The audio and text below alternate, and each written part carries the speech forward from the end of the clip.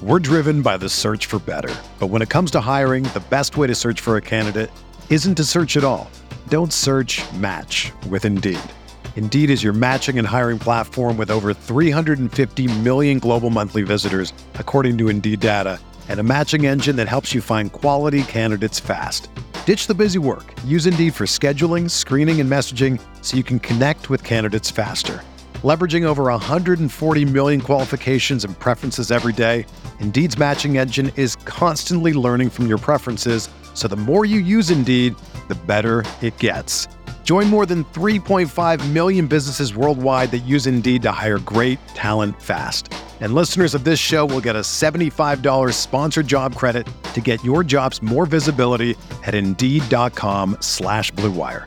Just go to Indeed.com/Blue Wire right now and support our show by saying that you heard about Indeed on this podcast. That's Indeed.com/Blue Wire.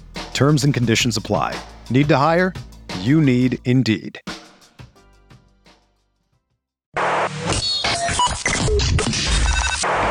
Welcome to Talking Buffalo, featuring conversations with guests from around the world of sports, media, pop culture, and all things Buffalo, with your host, Patrick Moran. All right, what is going on, everybody? How you doing? Welcome to another episode of Talking Buffalo, your weekday daily driver for Buffalo Sports Talk and more. I am your host, Patrick Moran. Thank you very much, as always, for listening, for watching, for viewing, for subscribing. Appreciate y'all very much. Cheers. Today is Fan Friday. This is the weekly episode where you guys and girls drive the content of the show. I plucked some of your questions and comments from my Twitter, Facebook, YouTube, etc. Some really good stuff going to get to today. And we're going to dive in just a second, but real quick here at the top. I don't want to waste time. This is a fun episode. This is probably my favorite one to do of the week because, again, you guys control all the topics. Just want to say, though, this is going to be, if not the last, one of the last times that we do a Fan Friday on Friday. Love the concept of this episode. Is not going anywhere. Well, technically it is, because it's not going to be on Fridays pretty soon. Friday is going to be a show that I start doing a lot more live shows. The winter's over with. Quite frankly, I don't like lugging my remote gear out to bars and restaurants when it's shitty out, when it's cold, it's freezing, it's snowing out. So haven't really been doing that over the course of this winter. But that's coming to an end. So I will be taping a lot of shows live on Thursday nights that will drop in podcast mode on Fridays. Not just Imperial Pizza, by the way. I mean, I love Imperial. It's always going to be the home base for Talking Buffalo, but we're going to start getting out to a lot more bars and restaurants and doing these shows at various different locations. Not 100% sure, but I'm almost sure that this episode, the Fan Friday episodes, we're going to move this to Wednesdays. And obviously with a Wednesday, the Wednesday drop, we'll have to come up with a different name. Can't have a Fan Friday on Wednesdays. So just pay attention and look out for that stuff. On that note, let's just dive right in here. A lot of Bills, couple Sabres, pretty good podcasting question that I have saved for the end. But let's just dive right in, folks. I'm going to need you to give me, this is the first one. I'm going to need you to give me at least 3 NFL and also Buffalo Bills offseason bowl predictions, whether it's free agency, trades, or the draft. And this comes from @Snuggums MD. Like that question, a good one. I love making outlandish takes, bowl predictions, and stuff. I got 3 for you, for the Bills and 3 for the NFL. Let's start with the NFL. Number 1, I got the New York Football Giants trading up from the 6th spot in the NFL draft. I think they're going to move all the way up to number 3. The New England Patriots, who own that pick, will move down. And with that 3rd pick, the New York Giants are going to take quarterback Jaden Daniels, the Heisman Trophy winner from LSU. Guy is rising up the charts, up the draft boards. I've even heard some rumblings. I think it was Dan Orlovsky from ESPN who said he could even be in contention for the number one pick. But anyway, I see him going top 3, and I see the New York Giants trading up to go get him. What's going to happen with Daniel Jones? Don't ask me. I don't know. I'm not a Giants fan. I don't cover the team, but I could absolutely see Brian Dable saying we need to get a different quarterback, go a different way, and they'll figure out the financials. So that's one. Another one, and this is a guy I've talked about recently, and I've been tweeting about him a lot. Mike Evans, Tampa Bay wide receiver. I still think odds say he doesn't go anywhere. He gets paid, he stays in Tampa. However, I don't think he's going to be franchise tagged. So I think he's going to have the opportunity, should he want to explore the market and see what's out there. You know how I feel about Mike Evans. I think he would be the absolute dreamy, heavenly fit for the Buffalo Bills. In fact, there's a question coming up in just a few minutes about Mike Evans. But I'm going to be realistic here with the Bills. I don't think they're going to be able to, I don't think they have that kind of cheese, man, that kind of cheddar to go out and get themselves a Mike Evans. But you know who does? And this is where I think he's going, folks. Mike Evans is going to sign with the Houston Texans. Now, originally, a couple weeks ago, I said that Gabe Davis was going to sign with Houston, but I've changed my mind. I could see Houston going big time, big game hunting. And man, oh man, what a fit he would be in Houston with a young CJ Stroud and Tank Dell, Nico Wilson, weapons galore, Dalton Schultz. Love that Houston, Texas team as it is. And if they could go out and they could get Mike Evans, I think that elevates them directly into that mix of the AFC elite team. So I got Mike Evans going to Houston. And then my last one, we're going to go back to the New York Giants, and we're going to go to running back Saquon Barkley. I don't think he's staying in New York. He's not getting franchise tagged. I think next year in 2024, Saquon Barkley is going to be joining the Buffalo Bills division.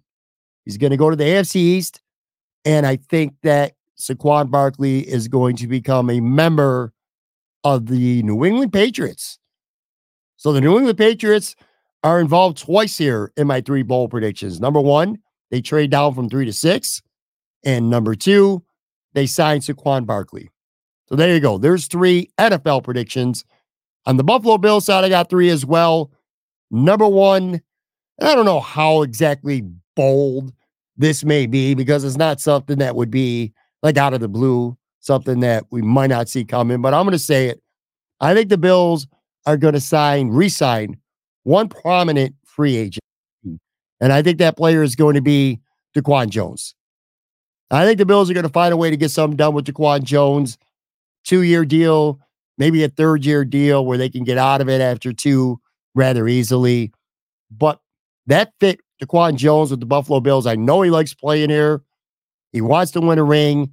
And that's the great thing about the Buffalo Bills. You're at a point now where free agents to be or free agents out there could be interested in coming to Buffalo if they're ring chasing. And that certainly would fit what DaQuan Jones is doing at this stage of his career. We know what he could do. That first month of the season in 2023, DaQuan Jones was playing, forget Pro Bowl. DaQuan Jones was playing at an all-pro level. Then he tore the pec, came back at the end of the season. He was all right, but he wasn't the same DaQuan Jones that we saw in the first month. Anyway, I think with the Bills having needs at defensive end and wide receiver, we're going to have to bring some fresh blood there. If they could go out and re-sign DaQuan Jones and maybe just get one veteran backup and maybe head to the draft in the middle part of the draft for more defensive tackles, they'll be set. So I think they're going to re-sign DaQuan Jones. Talked about Gabe Davis. I'm going to say Gabe Davis, who obviously will not be signing with the Bills. Gabe Davis is going to go to the NFC South, and he's going to be a Carolina Panther. There you go. Gabe Davis is going to play with Bryce Young next year in Carolina. So that's bold prediction number 2. And then the last one, the Bills are going to sign a couple free agents from other teams. I feel like they're going to have 19 to 20 starters back from last year's roster. One position where I don't think the starter is going to be back is free safety. I think Micah Hyde, whether he retires or whether he the Bills just don't re-sign him. I think he's done in Buffalo. I'm going to say the Buffalo Bills sign Baltimore Ravens starting free safety Geno Stone. I think that is a really good fit.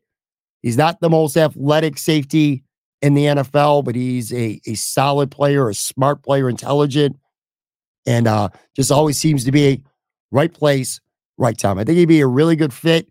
I don't think he's going to break the bank, which is the type of free agent that the Bills, quite frankly, have to be in on. So there you go. Jaquan Jones resigns. Gabe Davis goes to the Carolina Panthers. And Geno Stone goes to the Buffalo Bills from the Baltimore Ravens. All right, let's keep this going here. This is a long one, but it's interesting, and I want to read it. In fact, if you happen to be watching this on the video side, I had to use 2 graphics for it because it's that long, but this is pretty poignant. Here we go. Josh Allen, absolutely the most physically gifted athlete to ever play quarterback in the NFL. However, the most important muscle for playing that position is between the ears, and that one most important muscle, Allen is lacking.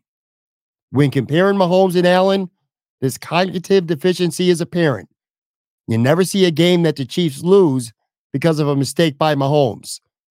Allen, on the other hand, will have 3 to 5 games a season where he's the worst player on the field for either team. Allen has a top 5 defense in Buffalo every year he's been a pro. He's also had all-pro wide receivers in Diggs, Beasley, a Pro Bowl tight end in Knox, and pretty good supporting cast members in Brown and Sanders. And let's not forget, one of the most prolific playoff performers in history, Gabe Davis. This year, he had a top defense, 4th in points allowed, a top offensive line, Diggs, a top running back, Knox, Shakir, Davis, and a budding superstar and tight end in Dalton Kincaid. Yet the Bills were 0-7 in games that the opponent scored more than 32 points, more than 22 points. I'm sorry, I'm not sure what that means. Well, I think what he's trying to say is the Bills were 0-7 in games where the opponent scored more than 22 points. Again, you don't see these games out of Mahomes. Despite having far less talent around him, I'm convinced that if Mahomes were on the Bills win that Houston wildcard game, they win the AFC Championship game, they win that Bengals game, and they win that divisional round game in 2023. I don't care what anyone says. You give Mahomes 3 drives at the end of a game to overcome a 3-point deficit, he gets the job done every time. He's proven it time and time again. And this comes from @MazVids, a frequent contributor to this show. So thank you very much for that, MazVids. Look, some of what Maz says is definitely true. I mean, there are 3 to 5 games might be too much, but one thing he said that I tend to agree with is there are, and maybe this is not the case with Mahomes, Josh Allen, 3 to 4 games a year is one of the worst players on the field. He does have a small handful of complete clunkers, and it feels like when it goes off the rails for Josh Allen on any given Sunday, it really torpedoes.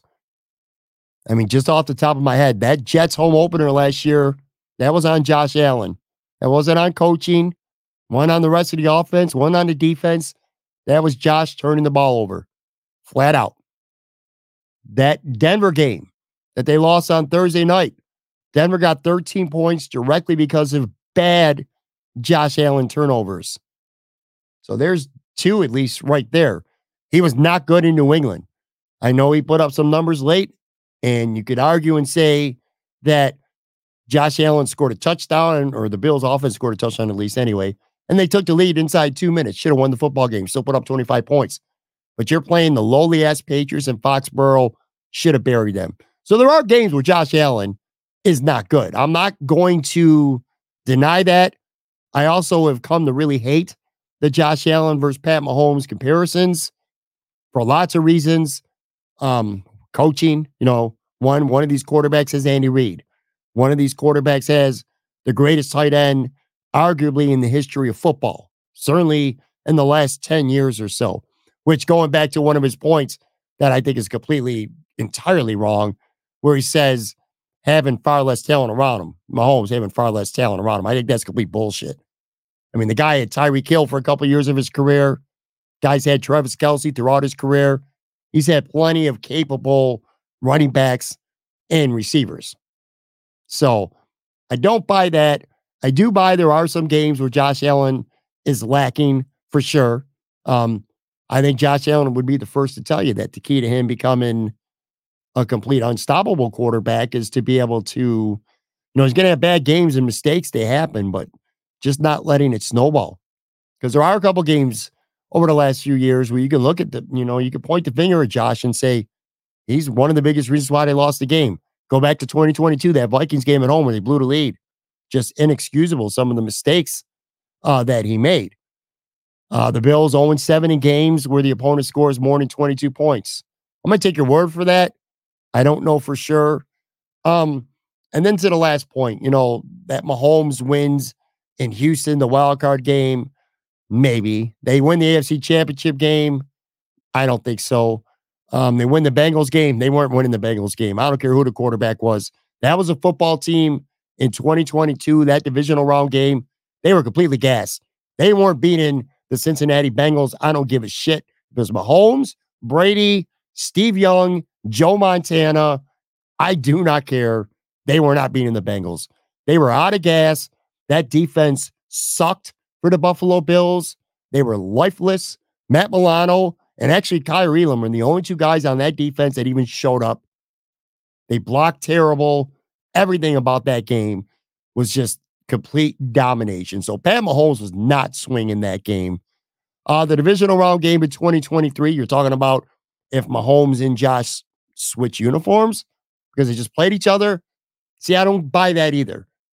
Josh Allen played more than well enough for the Bills to beat the Chiefs last month. Straight up. He had a couple throws at the end of the game he'd like back. But let's be fair. That throw to Shakir that, fell short in the end zone, Chris Jones forced that. And then Josh probably should have taken the check down on the next play instead of trying to throw into the end zone. I get that. Again, Josh wasn't flawless, but Josh Allen played really well, certainly well enough to win. Now, Maz is responding to conversations we've had on the podcast about Mahomes versus Allen. It's not like he's regurgitating some shit that's been dead. These were direct responses to what we've been talking about on the show. And they're good points. I'm not going to say they're not good points. I don't know, man. I feel like, and I've said this, if I'm the Bills, I'm not trading Josh Allen for anybody. And if I'm the Chiefs, I'm not trading Mahomes for anybody. And that blew up last week. You saw a couple of messages from Chiefs fans laughing that I would say that. I do think if Josh Allen played on the Chiefs and had Travis Kelce and had Andy Reid and Eric Bieniemy and Tyreek Hill for some of his career and that defense that the Chiefs had this past year, I think Josh Allen is at least one ring and maybe even two. Anyway, good points, though. Let's keep this rolling. Bills went 7-2 when they became more run-heavy, beating not good but great teams along the way. The Chiefs' defense was great last season. In the playoff game, the Bills had 3 more first downs than the second most Kansas City gave up all season, the second most yards. The 2020 offense was high-flying because they had Diggs in his prime, John Brown, Cole Beasley, and Gabe Davis as their number 4. McDermott needs to go at least get some ideas as a replacement. Trust me, the shit McDermott does that drives you nuts is nothing compared to guys like Kyle Shanahan and Sean McVay do. Love the pod and glad to see Joe is back. And that comes from @Andy Proven 9108. Thanks, Andy. Appreciate the comments. Talking about Joe from Queens @Buffalo Wins on Twitter. He was on the show. He returned on Monday after an 8.5-month hiatus. We had some beef. We settled it. We talked about what that beef was on the show on Monday. If you didn't check that out, go back in the archives and listen to that. That was pretty fun. Sure. Again, thanks for the comment. 7-2 would have became more run heavy. They were 7-2 when a lot of things changed. On the offensive coordinator, Sean McDermott, seemingly his approach to the games. Your point about the 2020 offense, man, it's a little depressing because you're right about that. It was a high-flying offense. Man, that was a fun offense. You had Stephon Diggs in his prime. I don't know. Maybe Stephon Diggs is not in his prime anymore, but it's not like he's fallen off a cliff, even if his production did in the back half. I think there were a lot of factors in that. But anyway, yeah, John Brown was still good. Cole Beasley was really, really good. One of the best slot receivers in the NFL. And Gabe Davis was their number 4. Yeah, those are the good old days of the Buffalo Bills high-flying offense for sure. I'm not really sure, if what you're saying, any of this is a question per se, but some really good points. So thank you for that, Andy. Let's keep this rolling here. We'll get one more before the break. It's so odd that McDermott says he follows the Andy Reid philosophy for offense. No one can recognize what they were trying to do in the first 12 games. I have to be shown that this offense can be consistently what is expected of them. You have Josh Allen and a healthy O-line. There should be no excuses. Gabe is a good teammate, but he is maddening to watch. The mix-ups and drops. Soon enough. Thank you, Brian P. 150H. Yeah, the offense doesn't have any excuses at this point. I agree with you there. Maybe last year going into the season or at some point of the season, they changed coordinators. You have maybe that excuse. But for all the injuries that the Bills had last year, almost all of them were on defense. The offensive personnel was relatively healthy all season long. I mean, you had some go down. Dawson Knox was on IR for a while. They lost Damian Harris pretty early in the season. They're running back too, although production at that spot never really slipped at all. But yeah, you had Josh Allen. He played every game. The offensive line played together every game. Dalton Kincaid emerged. Khalil Shakir certainly emerged as well. It's that wide receiver too. That's what's missing. I love Gabe Davis. I've been a founding member of the Gabe Davis fan club. There's nobody who wanted Gabe Davis to work out more than me. I can promise you that. It just never came to be. So it is what it is. But yeah, you're right, man. There's no more excuses for the Bills when it comes to this offense. They're going to add somebody to it too going into this offseason. Anyway, real quick break, come back. We got some Bills stuff and also some Sabres stuff as well.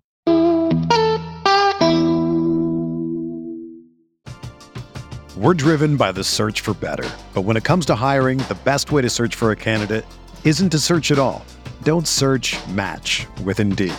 Indeed is your matching and hiring platform with over 350 million global monthly visitors, according to Indeed data, and a matching engine that helps you find quality candidates fast. Ditch the busy work. Use Indeed for scheduling, screening, and messaging so you can connect with candidates faster.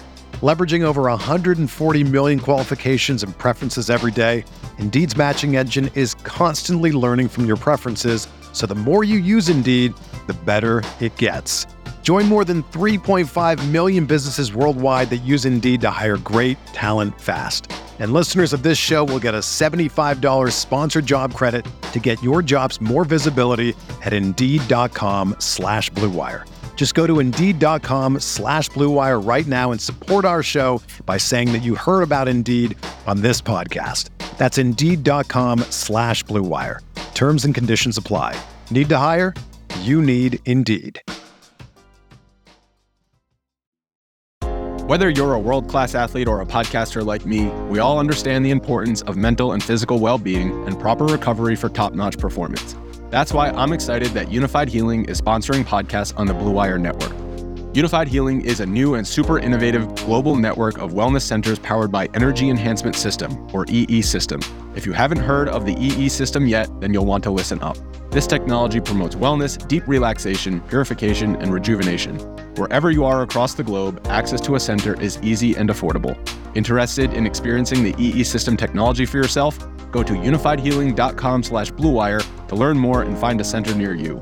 That's unified, UNIFYD, healing.com/Blue Wire. No material or testimonials on the Unified Healing website are intended to be viewed as medical advice or a substitute for professional medical advice, diagnosis, or treatment. Always seek the advice of your physician or other qualified healthcare provider with any questions you may have regarding a medical condition or treatment and before undertaking a new healthcare regimen, including EE system.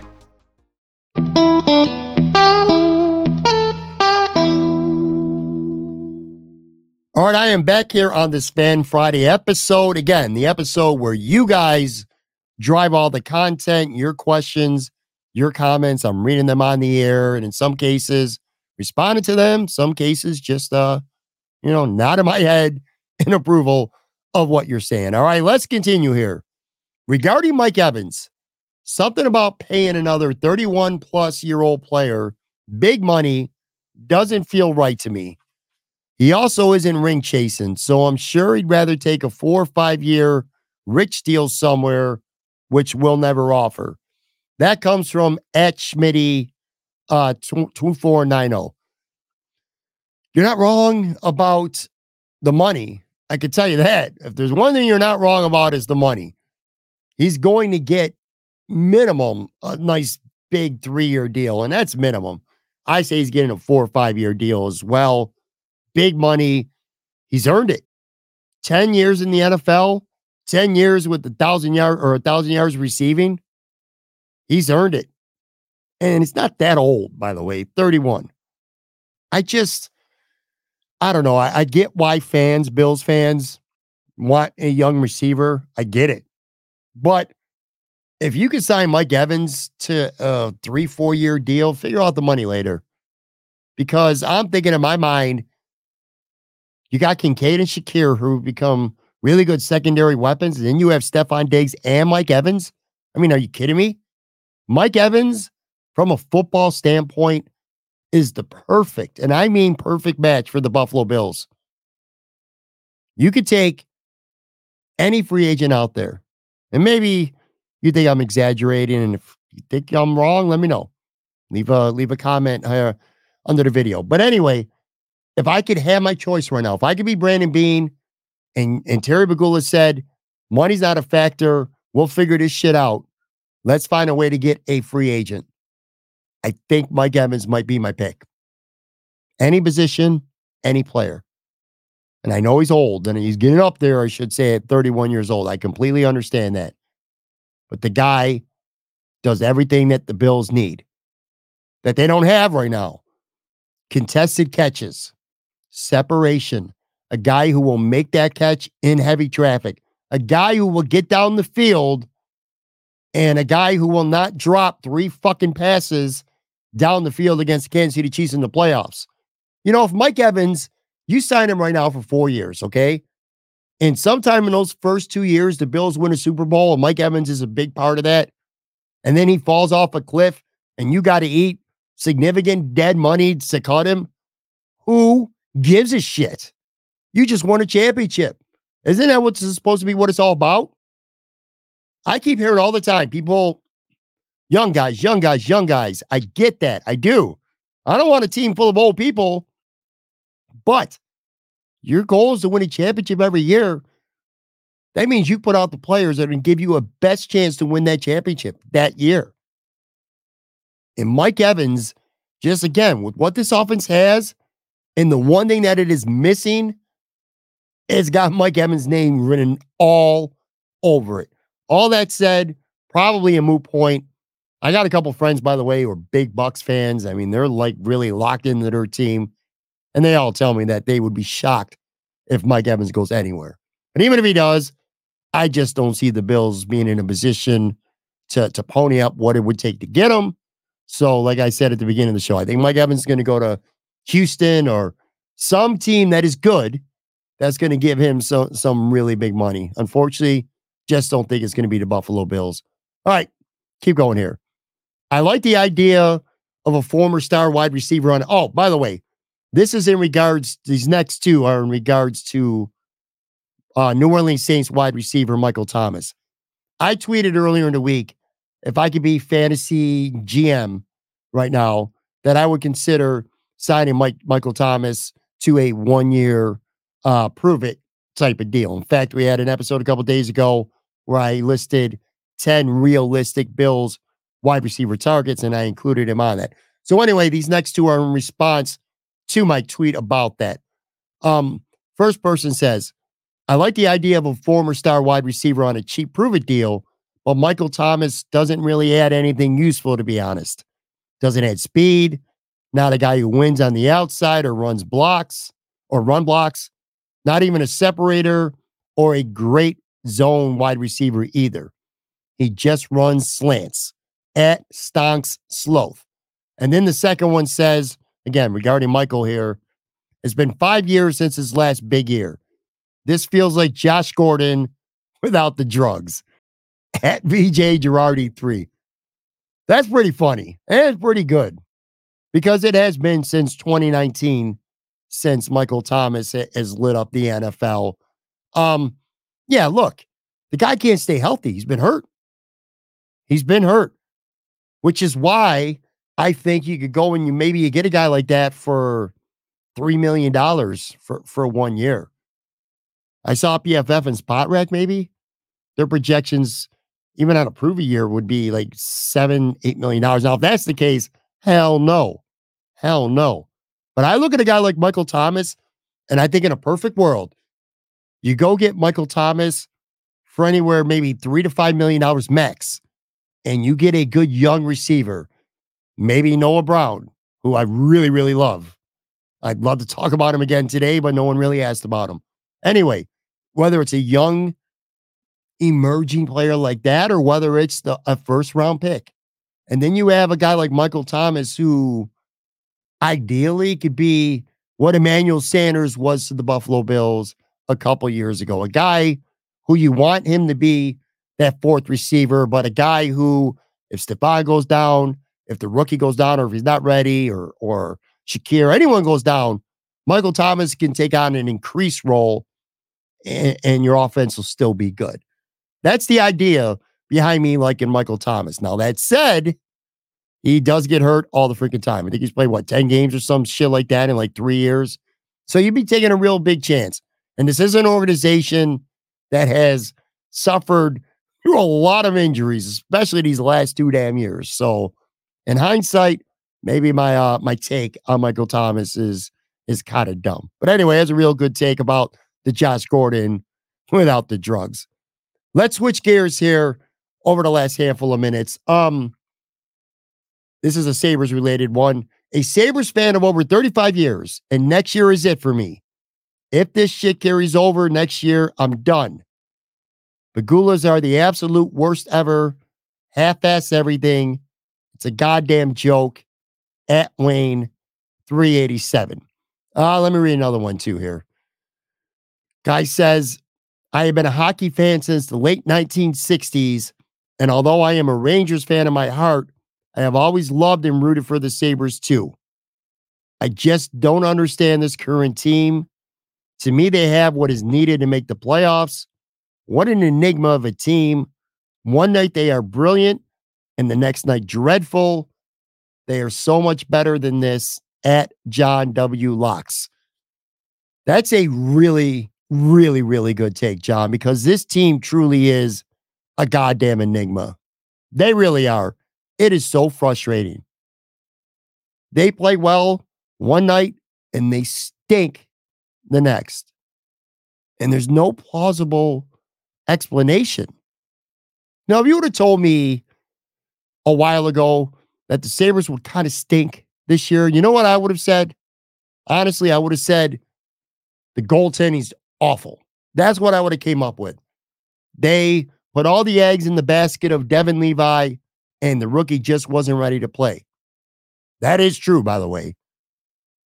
But you look at this team, and Ukko-Pekka Luukkonen has been the MVP of this team. He's been great. The goaltending has been borderline elite. It has been elite, at least over the last 2 months or so. UPL's been amazing. But yet this team can't put together any winning streaks. They played, 60 games right now? And by the way, they're playing later tonight. I'm taping this late Thursday afternoon. They play in Tampa on Thursday night. But this team's played 59, 60 games, and they got 1 3-game winning streak the entire season. And it just took until last week before they even had that. So yes, it is maddening. It's the same group of guys as last year, a young core, a young team, who has a year more experience. They should be better. The goaltending has been pretty damn good, but yet they're losing. And they are just god freaking awful at home. That might be the most frustrating thing. And that's that is the reason last year why they didn't make the playoffs. They missed the playoffs by 2 games. They were 3 games under at home last year. Case closed. That's why they didn't make the playoffs.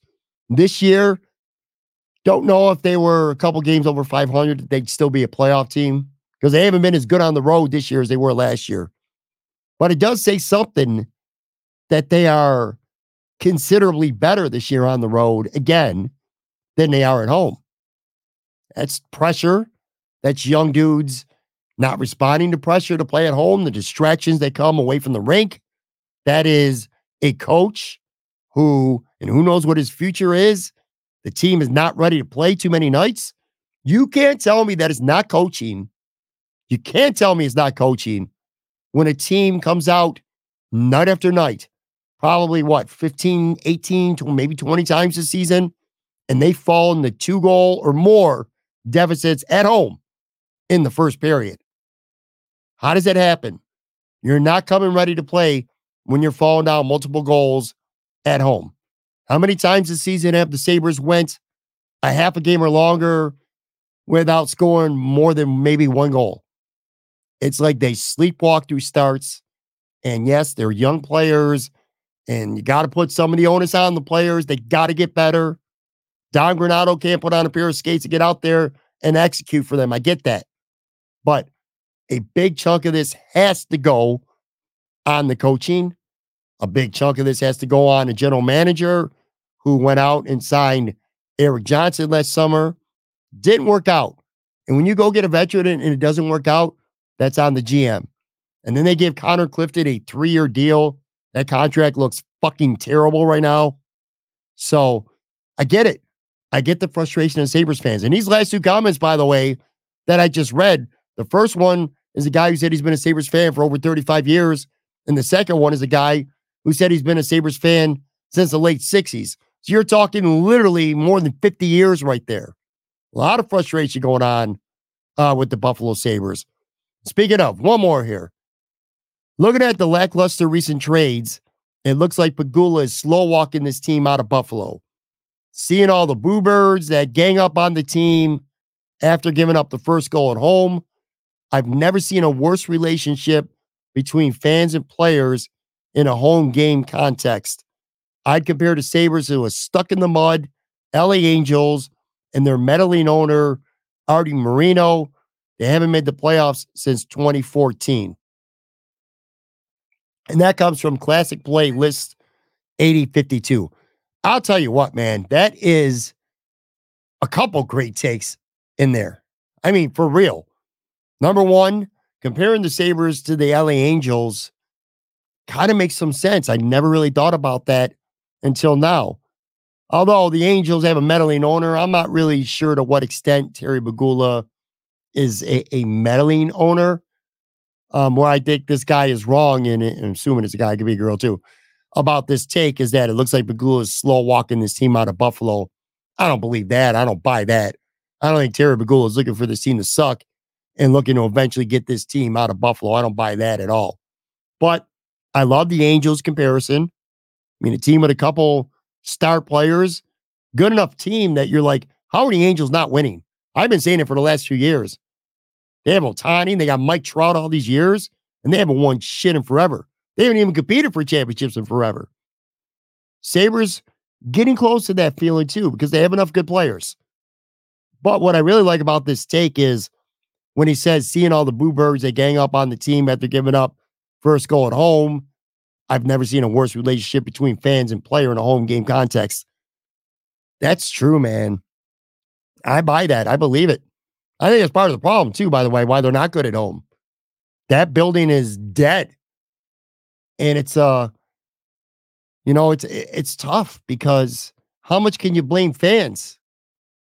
You can't blame fans for being annoyed and fed up with the team. So the energy sucks there.